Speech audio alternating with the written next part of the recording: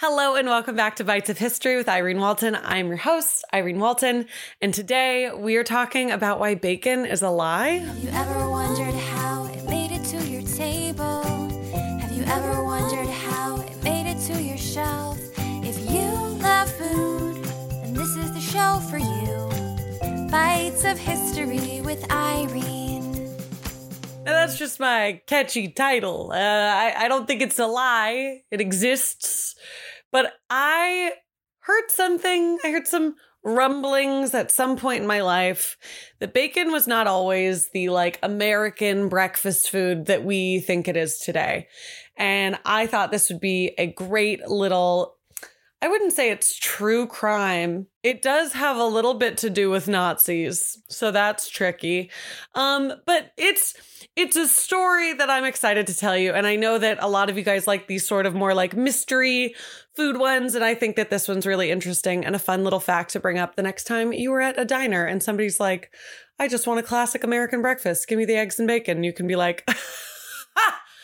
Yeah. Edward Bernays is real happy hearing that, I bet. Okay, so welcome in and thank you for being here. And thank you so much to my patrons. There have been a lot of new faces in the Patreon and I just really, really appreciate it so very much. So thank you for checking it out, for signing up, for thinking about signing up. It really does mean a lot. So very happy to have all my patrons. If you do want to check it out, it is patreon.com/Irene Walton. Now, another big thank you to my sources. We used MASH.com, newsmuseum.pt, thedailygazette.com, referenceforbusiness.com, and I also watched a video here on YouTube called A Day in History that did the channel's called A Day in History, and they did a video on Edward Bernays as well, and I learned a lot from that. So thank you so much to all of my sources. Let's get into why bacon is a lie.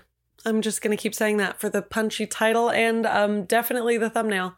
Also, if you're watching the video and the lighting is kind of off, normally there's so much bright, beautiful light coming from the window to my left here, but it is very rainy in Los Angeles, so it is a little darker, so it's a little moodier. Let's talk bacon, my friends. One of my favorite topics, I'll tell you what.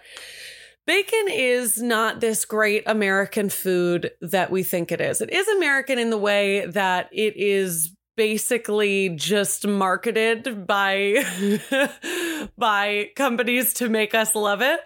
But we have a bit of a roundabout way to get there. So we're first going to talk about the Beech-Nut Packaging Company. Then we're going to talk about why they needed this bacon resurgence. And then we're going to talk about the man who was responsible for it. So we're starting in, I will tell you what, I have no idea how to pronounce this. Canajoharie, New York. It's in mid-New York, mid-upstate New York. Canajoharie. And it is in the year 1891, and we have 5 men, 2 sets of brothers and a businessman. And they start this thing called the Imperial Packing Company. Now, you're saying, what is the Imperial Packing Company? Who are these men? These are all great questions. I'm getting to them. Calm down. There are 2 brothers, Raymond and Walter Leip, and John and David Xylee. Ray and Walter Leip's dad, Ephraim, was a pretty successful guy, but he also was really great at smoking hams. And it was this well-known local thing that he was the guy who smoked hams. Did I say smoking hams or curing hams? I meant curing. If I said smoking, I meant curing. And if I said curing, then great. So Ephraim was happy that he was great at curing hams. He thought it was awesome. I'm sure he got a kick out of the fact that so many locals loved his hams.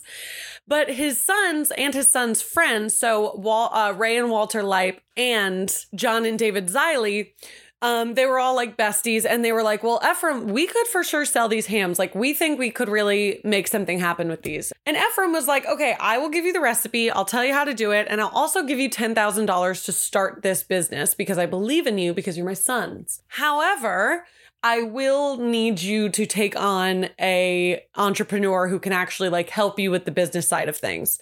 Now, Ephraim had a friend who had a son named Bartlett Arkell, who was a pretty successful young entrepreneur at this point. And he was great, a business of successful sons, go cure some ham. So it's been 8 years. We're in 1899 and Imperial Packing has not been doing too well. So much so that Ray Leip and then the two Xiley brothers leave. So all we're left with is Bartlett Arkell and Walter Leip. And they're like, okay, it's just us now. We are in some debt. Stuff's going on. We need to turn this around or shut it down. Now, as mentioned before, Bartlett Arkell, the entrepreneur guy, was pretty successful. He had some shares in other companies that he had helped. And he said, okay, I'm going to sell my shares in whatever company that one was, some, I don't know, 1890s thing. And I'm going to get $60,000 for that. And I'm going to pull us out of our $60,000 debt. So Walter was like, okay, great. Now you can have a $60,000 share in our company. So Bartlett is pretty much like the main shareholder of Imperial Packing Company. Now, Walter and Bartlett have this buddy who's like, hey, I'm going to be honest with you. Your company does not sound very patriotic. It does not sound very democratic. Imperial Packing Company does not sound like the vibe for an American company. So they were sort of racking their brains like, okay, well, what are we going to call it then? And they came up with the idea of like, okay, well, we use these local, American tree nuts, these beech nuts, to cure the ham. And that's still our main product. So let's call it the Beech Nut Packaging Company. And that's exactly what they do. So it's, promoting America and the local agriculture, and also just kind of giving like a little bit of an idea of what their product is, Now, over a little bit more time, Bartlett basically acquires the whole company. And one of his first ideas is to be like, let's hire some engineers. If we're a packaging company, we should probably have super chill packaging so that we can properly get these hams distributed. So he hires these engineers and they absolutely crush it. One of their first major successes as engineers and as a company are these vacuum sealed glass containers of bacon. Now, I'm sure you're thinking, well, that sounds gross. And you are correct. However, no one else was doing this at the time. So a lot of people weren't doing it because they were like, that's just going to be a bunch of fatty bacon, in this glass jar that people can see. That's not very appetizing. And for whatever reason, it might have been because of the novelty of that packaging of just oh my God, my bacon comes in a jar. It could have been that, or it could have been because they were very, very thinly slicing this bacon. So it fried up really quickly and it fried up really crispy. And still bacon, it was doing well. And I know when we're all thinking about bacon, we're all thinking about breakfast, but that's what this whole episode is about. So they weren't necessarily making it for breakfast, but it would, bacon was just used throughout the day in different meals, etc.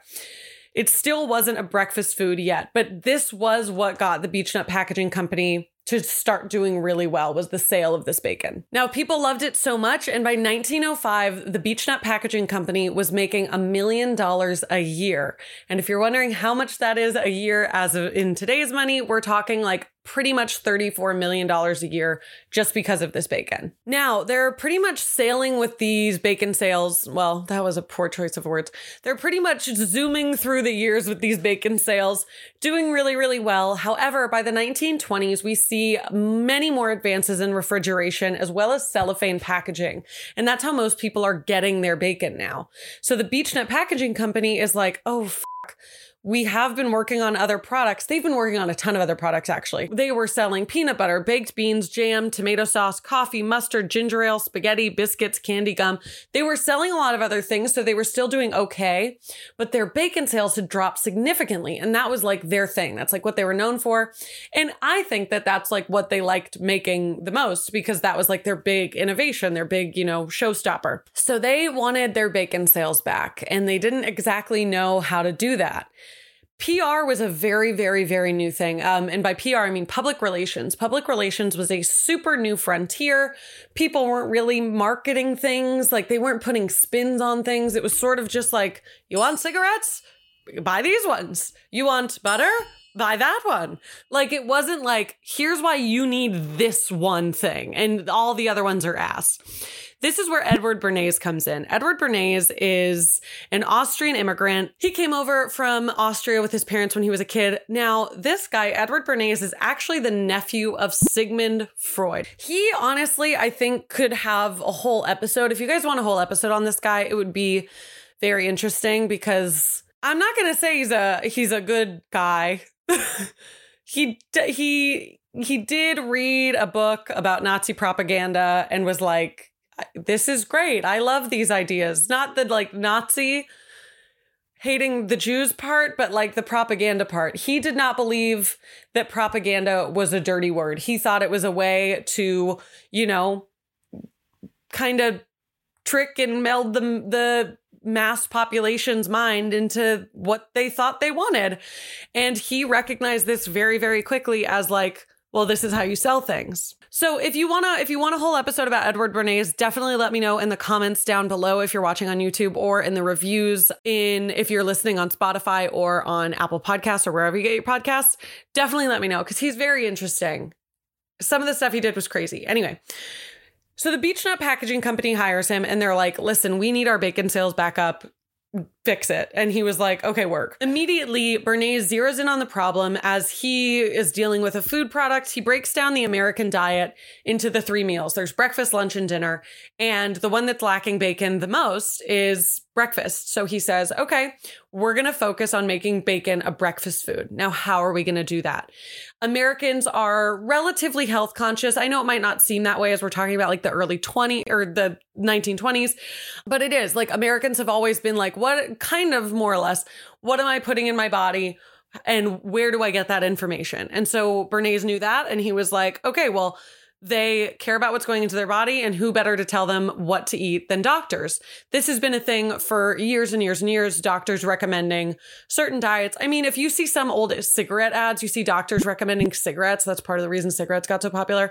That can be a whole other episode if you want. This is ripe with other episodes. Bernays is like, okay, we need a doctor to tell the American population that bacon is a breakfast food and bacon is the way you should be waking up in the morning. So he found a physician that he brought his thesis to. He said, hey, doctor, whoever it was, I know that the normal American breakfast is super light. It's like coffee, some juice maybe, and maybe a piece of toast, a roll, something like that.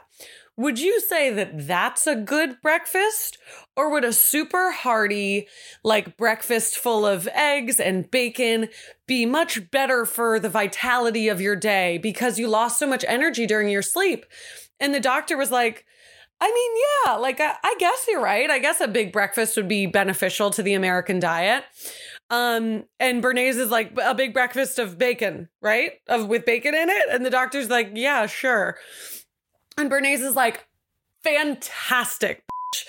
Can I get you to ask 5,000 other physicians that same question? And the physician was like, sure. I have a crazy feeling that there may have been some money exchanged in this situation, in this scenario, but I'm not saying anything. That's allegedly, that's just an idea. That's just a thought that could have maybe happened. Anyway, so he's like, okay, work. Ask those 5,000 other physicians. Let me know what they say.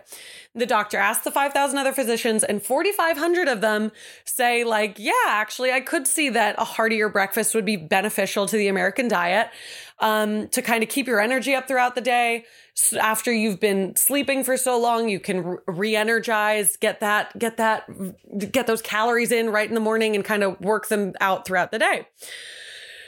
And that's all Bernays needed. Bernays was like, bingo, bango, fucking bacon, bitch. Now, Bernays takes these findings. He has 4,500 doctors that have now said, oh, Americans should be eating a hefty breakfast with bacon. Eat that bacon. The bacon's important, but they should be eating a big breakfast. So Bernays takes takes this finding, runs it through a ton of newspapers. This is the first food spin that we ever see happen in newspaper history of like, oh, actually, this is why this is the best. And this is why you should be eating bacon. And he's like, Edward Bernays is known as like the king of the spin. And this is the first time we're seeing it with food. So he does this. He gets this sent out through all of the newspapers, and people lose their mind. They're like, oh my God, how have we not been eating this way for breakfast this whole time? And then people start getting bacon. People start buying bacon like crazy. And people are buying beech nut bacon because that's one that they're already familiar with. And so the beech nut bacon sales soar like crazy. They're super stoked with the work Bernays did. Bernays is, I'm sure, paid very heftily. Is heftily a word? Heavily? I'm sure Bernays is compensated very well. And America is stoked. They now think that they're eating like the proper American breakfasts recommended by 5,000 doctors, basically. And it kind of stays this way forever. This bacon and eggs and a hearty breakfast becomes so ingrained in American culture and as the traditional American breakfast that that's why we still know it as that. Literally just because the Beech Nut Packaging Company was like, we want our sales to be better. Edward, what are you going to do? Edward, can you make people buy our bacon again? And Edward was like, yeah, for sure. I got you, mama. And that's why bacon's a lie. That's why nobody cared about bacon until like 1920. And if it weren't for Edward Bernays, we would probably still just be eating like a piece of toast and coffee in the morning. And that's the story of why bacon is a lie, my friends. To be fair, if I'm being so honest, I do think stories like this are really cool. Like, definitely very interesting to see how these traditions that we're all so familiar with kind of come about. Let me know if you guys like this episode. Let me know if you learned anything down in the comments and the reviews below. Let me know what else you might want to learn about in next week's episode of Bites of History. Thank you so much for taking a bite out of history with me this week, and I can't wait to take a bite out of history with you next week. Make sure you like, comment, and subscribe down below, and go check out the Patreon. That would be awesome. And also, go drink water. Have you drank enough water today? And maybe have a piece of bacon. Who knows? Think about Papa Ephraim and his incredibly cured ham. What am I talking about? All right, love you. Bye. Mwah.